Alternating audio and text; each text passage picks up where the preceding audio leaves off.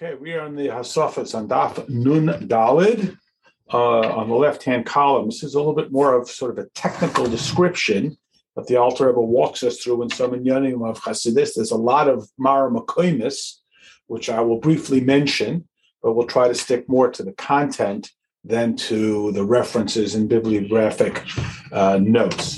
So the Alter Rebbe says that afterwards it is expressed through the kav. The term kav means a line, which is an expression of the infinite light of Hashem. But it's only a very narrow or thin line, which is the source of the light that radiates within the kalim of Atzilus. Again, coming from the infinity of Hashem, it is attenuated to the status that is appropriate there. As explained in other places about the kav that brings from above to below within the worlds.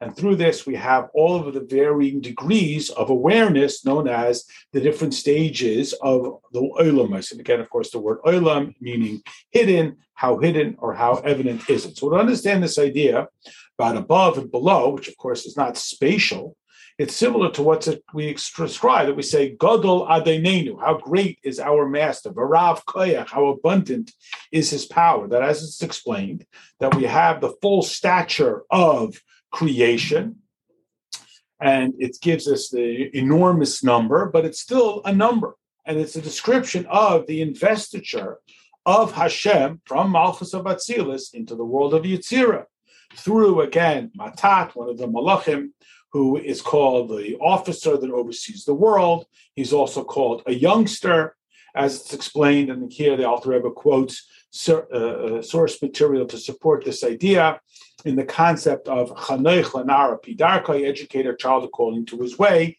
that is according to the capacity of even the Tanoim who mastered Ruach HaKodesh, that entered into the Pardes in the world of Yetzirah. And again, the Alter Rebbe directs us to the Likkutei Torah of the Arizal and Parshas Bereshis, the prophets who understood at the level of Bria, as it says, Yoitze Bereshis, and there is this parsa, this screen, which is considered to be 8,000 amas, and it's the heavens. And again, even though it's an enormous number, but it's a number, it's defined.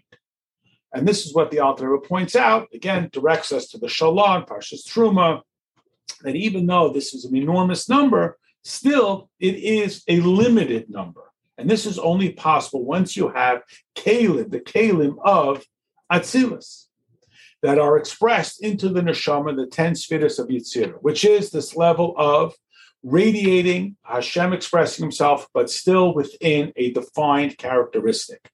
And again, the Alter Rebbe points us to other source material to support this idea. Now, this is the idea of the uprightness, the idea of the expression from above to below. And again, it's not to be understood spatially, because the idea of the screen, that is the capacity to express this source of life from the Midah of Malchus down into the other levels. And here there's a parenthetical where it explains that the word parsa, which we commonly translate as a screen, also can mean a limitation, a boundary.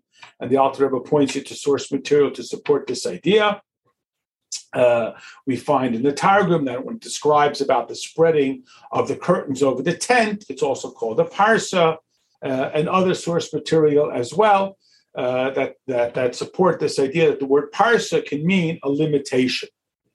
What then do we mean when we talk about the uprightness, the length of the expression? The point being that just like in the material world, we have length and breadth, so too in the spiritual world, there is length, which is the process of a shtalshalos, cause, effect. The effect is the product. It is lower than the cause, and the cause is above. This means that it's higher in level. Like the Rambam writes in the Laws of the Foundations of Torah, in chapter 2, that it says that the heavens are above, higher and higher, gavoya mal gavoya. It means that it is higher and lower, just like we would describe one person as being a greater chacham than another. It's not a description of their physical stature, but of their intellectual stature. Or like we say, that cause precedes and supersedes effect, as is explained in other places as well. And again, here the Alter Rebbe brings more source material to support it. And again, a mashal is that when you have a great chacham who now has to communicate an idea to a simple student. He, the teacher, has to invest his seichel in some form of analogy, metaphor, or simile, a mashal, in order that his student should be able to comprehend it. This is called from above, the perspective of the teacher, to below, to the perspective where the student can grasp it, that he invests, the teacher, the depth of his seichel into a metaphor or analogy that is understandable by the student, something of the Gashmis. Now, regarding Shlomo HaMelech, it says that he could teach 3,000 parables on every idea of Torah. That is, for every idea of Torah, spiritual idea, that Shlomo was able to understand with his unique chachma, he was able to express 3,000 stages. They were not obviously 3,000 identical metaphors. Each one of them was a shade different, and all of them were a form of mashal or mechanism for him to communicate the infinity of Hashem that exists and is invested within Torah. And this is what we mean when we describe Torah as having length. And Shlomo, again, was also limited to 3,000. It's a large number. It is a limited number. So too to the highest of levels, like it's again explained in the Alter Rebbe brings other source material. Now we know that when it comes to the concept of a mashal, it is a garment and a mechanism of expression for the lesson that it is trying to communicate. It takes something that is high, out of reach, like we would say in English, and it brings it down into a comprehensible form. However, the source of the mashal, we're now on Amud Beis, is much higher and loftier that nobody else can say a mashal for it except Shlomo. That is, you have to be at the unique, exceptional wisdom level of Shlomo to say. Similarly, the Gemara tells us that when Rameir passed away, there weren't people who were able to make mashalim. Now, of course, everybody uses mashalim all the time. Here we're describing a very particular skill of taking a concept that is high, lofty, out of reach, and making it accessible. Because it is only somebody of the loftiest seichel who can bring it down into something that is most tangible. And again, this is a paralleling and directing a spiritual mashal, which is not the case when a person doesn't have such a lofty seichel, when he cannot explain it as well. And if he says a mashal, it's not going to communicate it as seamlessly, as Rashi explains, and that's why the mashalim say regarding Bilam that he could vayisa mishaloi, and like our sages say in the end of Parshas Nasa and the pasuk that there was never again a navi, but who was there in the world, in the nations? There was Bilam. He paralleled Moshe Rabbeinu in that type of clarity, and that's why he was able to say mashalim. So it's not just as we often do in our colloquial speech, but it is this unique skill.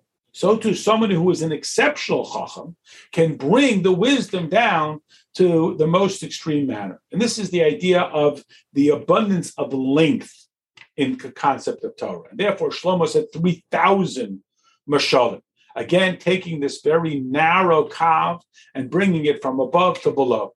That is, it is drawn down, this abundance, down to a place where it is accessible. Because the Chachma of Atzilus, which is the source of human intellect, and through the abundance of Hishtalshlus, this entire process, like we say, that there's no blade of grass here in the physical world that doesn't have a spiritual counterpart that is directing its growth, that is nourishing it from above to below. Similarly, we have the Seichel in the soul, that relative to its origin and its source in Chachma and the 10 spheres of Asiya. And within the 10 spheres of Asiya, there is an abundance level that reaches higher to the Malchus of Yitzira, all the way up to the 10 spheres of Atzilus. Again, everything being tied into that which is higher. And this is why it says, Vayikra Hashem Lekimas Adam, God, Vayikra, he formed man, alluding to the world of Yitzira. And so to levels higher and higher. And also to the level of the Chachma of Atzilus. And again, the Alter Rebbe points us to numerous other source material to support this idea. And what is the origin of all of this creation? That is the kav and the chut. That is this thread. And that's why we say that the kav is drawn from above to below, that it should be drawn down through the process of ashtalshalis to ein katz v'tachlis, that this is called the oirech, And similarly, as we find in the Eitz Chaim, regarding this idea of the oirech, the length of Torah, that is similar to the power of vision that can spread far greater than the power of hearing, because the power of hearing is only, you can hear noise, speech, sound, and so on. The power of vision can be expressed even to penetrate the physical, because vision is drawn from Chachma. And that's why it says that the wise are considered the eyes of the community. Like the power of hearing is drawn from understanding, from Bina. Vision from Chachma, again, more expansive. Hearing, auditory, from Bina, less so. And the Chachma, the way it is at the highest and loftiest of levels, is drawn down to the lower of levels. And this is that characteristic called Orich Anpi, the expression.